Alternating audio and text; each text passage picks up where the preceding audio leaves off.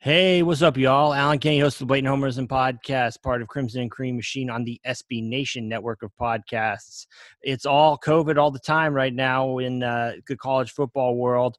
So I've invited on Ralph Russo of the AP, who's been, digging into the details on all this stuff, how programs are looking at, getting back in gear with the season potentially, I guess, right Yeah. around the corner. So let's go ahead, welcome him on. Ralph, what's going on, man? Hey, doing okay, Alan. Thanks for having me. Yeah, listen, everything is at best tentative right now, which makes it a little tricky when you're even trying to report some of this stuff because you find yourself. I can't tell you how many days I find myself at the computer working on a story or chasing some details and thinking to myself, like, is this all going to just be completely out the window in a couple of weeks? Like Right. how hard should I really be working on this? Because will any of it actually matter? So I hope it does. I really do. But it's just, realistically, it's hard to have a ton of optimism these days. You know what it is? I wrote about that really last week.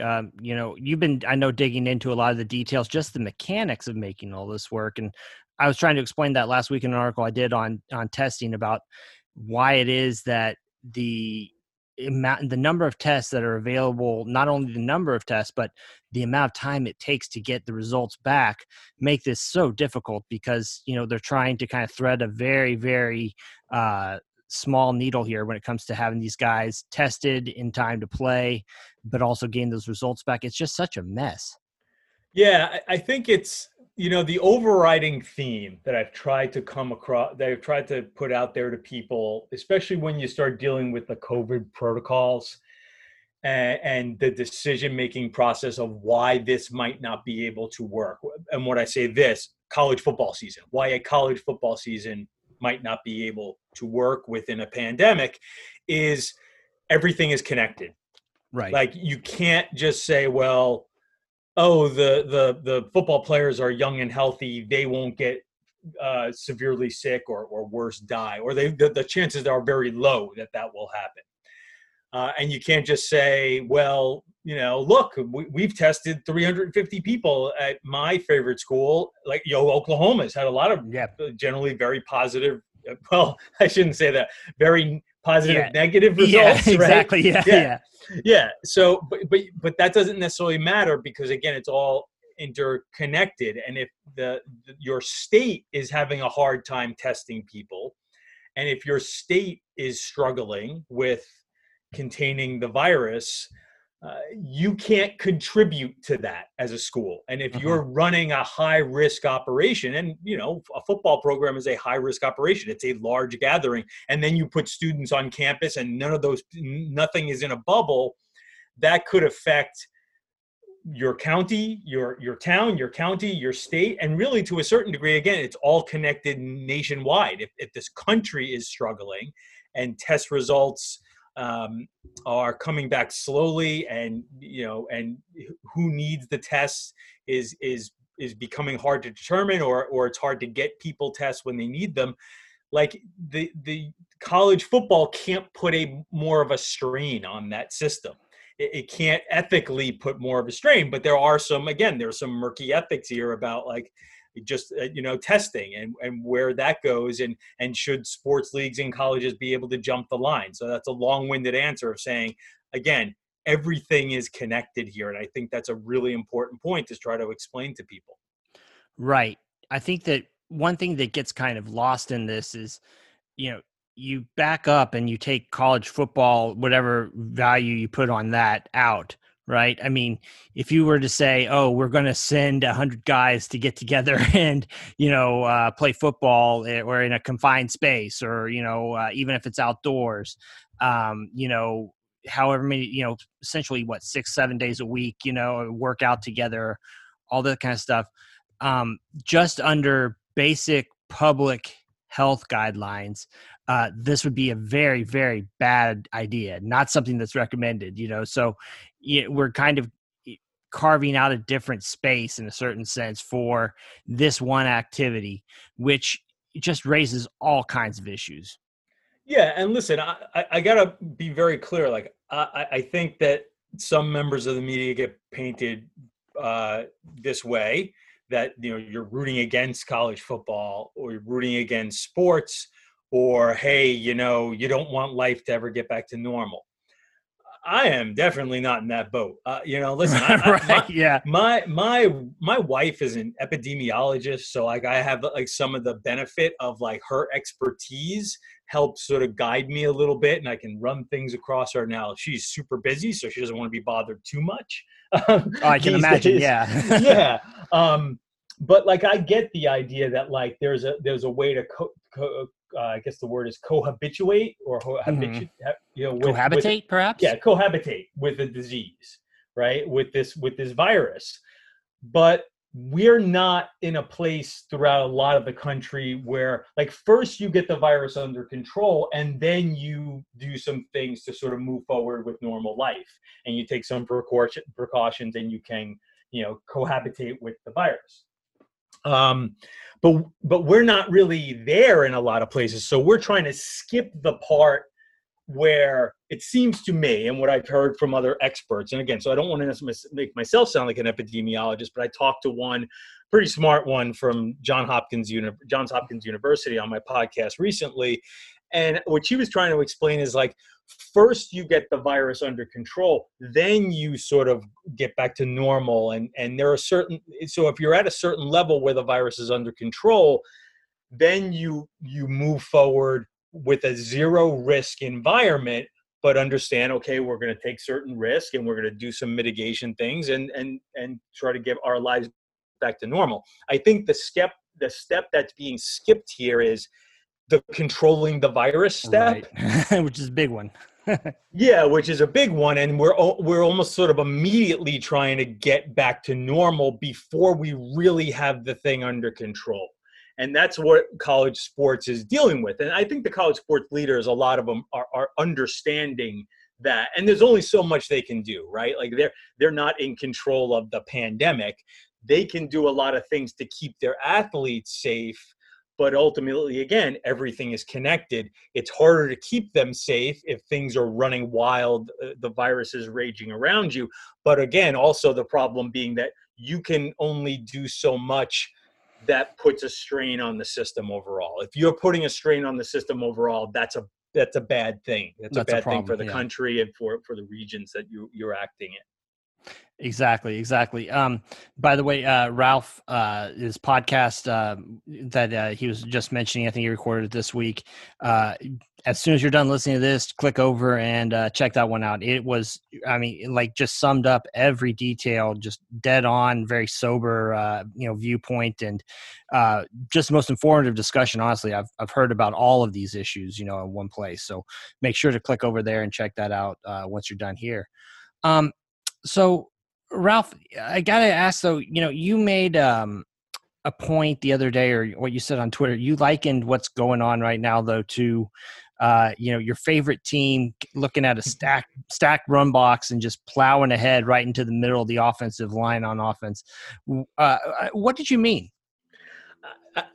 Because part of this is, I think that the college sports officials, I think they understand like this is super important, right? It sort of goes back to the idea of what is essential, right? Like to a Mm-hmm. certain degree, college football is essential because there's a lot of money tied up in it. And I know we hate to make everything about money, but like there are lives and careers and not just opportunities to compete, but like, people will be looking at possibly shutting down their businesses and people getting laid off if this money sort of goes away. So I totally get that. But I also, in talking to people, sometimes wonder if they will just say, again, things aren't under control. The situation is not really ideal for us moving forward, but it's too important and we're just going to do it. And then when you do it, you bring on, hey, like, all the disruptions that are going to happen in the season. Mm-hmm. It's just sort of like we know this is like, I had an AD this morning tell me like, this is really hard. It's going to be really hard for us to get through this season with an operating team, not just hard as far as like effort, but as far as money and effort and time.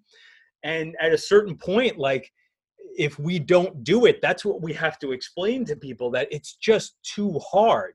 But Mhm. I also feel like a part of them is like, I understand it's too hard, but we got to do it anyway. And Right. and it'll be a messy season with all kinds of disruptions, and maybe there'll be starts and stops, but we're just going to do it anyway, regardless of the fact that, like, we're not really in a position to do it, not just safely, but efficiently. Right. You see stuff like Barry Alvarez at Wisconsin, putting out that, they're estimating, losses could be on the level of like nine figures, if they're not playing this year. So, you see where they're coming from, but it is just a kind of a logistical, just nightmare here. So one question I wanted to ask you though, right? Okay. So let's rewind March, kind of all hell breaks loose. Everybody goes every which way. Some kids stay on campus, some go home. Now they bring them all back, for the most part. I think just about I can't think of any college football program that hasn't brought their kids, the students, pardon me, their football players back to campus for workouts. Uh, Here's a murky question, but it's an important one, I think. Are the players safer at home or on campus? Yeah. So I asked the expert on that. And I Mhm. honestly, I should have went back and re-listened to her answers, because I make sure I got it exactly right, because I'm basically just going to try to give you her answer. And reasonably, you can make a logical argument that if you're being tested all the time, if you're being put in a structured, supervised environment, um, you are better off, right? You are Mhm. better off than just sort of out on your own. Uh, Part of that problem, though, is to put you in a structured, supervised environment, you are creating groups, right? You are Mhm. bringing people together, and the virus is best stopped. The spread of the virus is best contained by not bringing people together, Right. Right.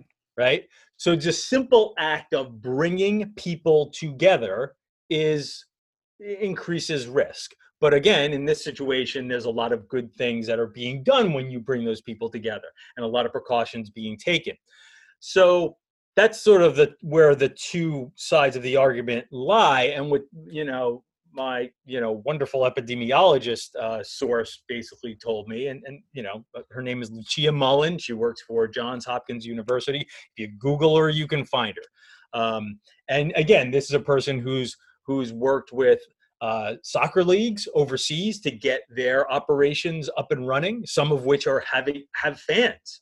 Mhm. Um, and what she'll tell you is what a lot of people who are experts will tell you, and that's it's not a binary simple choice, right? Mhm. Where is the athlete coming from? What does the athlete's home situation look like? What region is the region that they're in? This Lucia, I believe, is based out of Houston. And Houston right now is just on fire, Oh, forget right? it. Yeah. Right. So yes, if you're taking an athlete out of Houston and bringing them to a campus that where the community has the virus far more under control, then that's a great deal. And then of course you implement all those structures and you test them, so that makes it even better. But again, like there are sort of individual factors of, like, how is that athlete living his life when he is Mhm. away from campus? Maybe he would be really cautious and is in a family where they would be really cautious because they have um, high risk people, and he would be isolating Mhm. and masking and being, again, like, very cautious in his movements, and quarantining. So to simply say they are safer here, it's just not that simple. It's not that simple. Again, I understand the logical arguments, but if you really wanted to approach it, again, as an expert, as an epidemiologist would, you would need a lot more information on each athlete. You can make sort of a broad umbrella statement that, yes, generally speaking, it might be better here than to be on your own, but there's a lot that goes into that is just is a lot more complicated than just simply A or choice B. Right. And I mean, I can definitely see arguments, for example, oh, well, you know, these guys are, highly trained athletes. No matter what they do, regardless of what they, we tell them, they're going to be out, training on their own. They're going to go to a gym or what have you, in their own hometown, and work out there where there might be, in more kind of unsanitary conditions relative to what they'd be working on. I mean, I get all that. That's also, though, in a certain sense, kind of a good argument for when people say, well, why are they, canceling something so far ahead of time? It's like, well, this way your kids aren't feeling pressured necessarily to get out and, get in shape for a season. I mean, they can do more kind of, I don't know, maybe less severe training. I don't know. I'm not a doctor. No, and listen, I mean, in some places you couldn't go to a gym, right? So yeah, right. you'd still be stuck in your backyard with your weights and your sandbags and your jugs of water. Yeah. Jugs of water, by the way. I learned as I tried to make a backyard workout work. Some of those like heavy, like big jugs of water that you get from a store. Yeah, those can work a little bit. I learned that that's something that could work at least a little bit. Again, I'm no football player, so I don't need that much weight. So just a little tip there for anybody looking. I took you for like a shake weight guy though, or something. The coolest thing I found when, and oddly, it was a couple of months into this, in the attic of our house, the old owners had left behind like a milk carton full of some free weights and a few bars. It's not a ton, but I don't need a ton. Right. It was like, I forgot it was even up there. It was way in the back of the attic. And I was like, oh my gosh, like, salvation. Yeah. There you go. I could use it because I hate running. So I'd rather lift a few weights. So that was able to get me through the last couple of weeks a lot better. There you go, man. Well, let's talk maybe just a little bit about kind of the structure and the mechanics of the season. You wrote today, you have an article out about, kind of balancing or the question of the postseason, the bowls. I mean, are those still all in the plans right now? I mean, I know we've got, essentially leagues haven't really come out yet. I mean, at least in the FBS level, and said, we're not doing a season at all yet. So, I mean, are those still kind of on the calendar?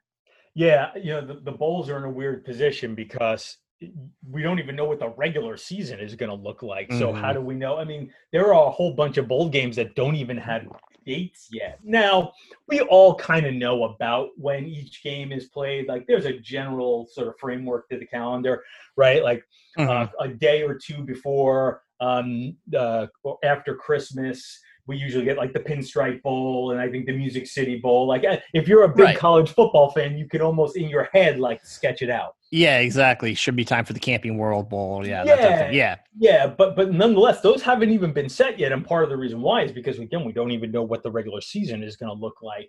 And there's been talk of, public talk amongst the FBS commissioners of knocking their championship games back maybe 1 week, maybe even 2 weeks. And if you go back 2 weeks to December 19th, well, that's that first weekend where you get all that Saturday. Yeah. Get all those cool group of 5 games where you haven't seen a football game in about 2 weeks and you just sit down and like bask in the Cure Bowl and the New Orleans Bowl and, Southern Miss against State and all that stuff. So those games, what happens to those games if you're playing championship games on that day? So that's all up in the air. All the bowls are committed to actually having games. Here's the major question, though, the sort of the crux of this deal. As we said before, this is going to be a season where you're going to if we play, it's going to be lower your heads and get through it, right? And plow through it. So the question I think remains is, and if I get through my season, if I just like survive the season, do I now want to play another game? Right. Especially if that game, and now I'm not here to like get into the meaningless bowl conversation, but if that game is not for a championship, right? And your team is 7-5 and the other team you're playing is 7-5 and you have to make a trip across the country to do this. And like, am I going to want to do that? And we don't know.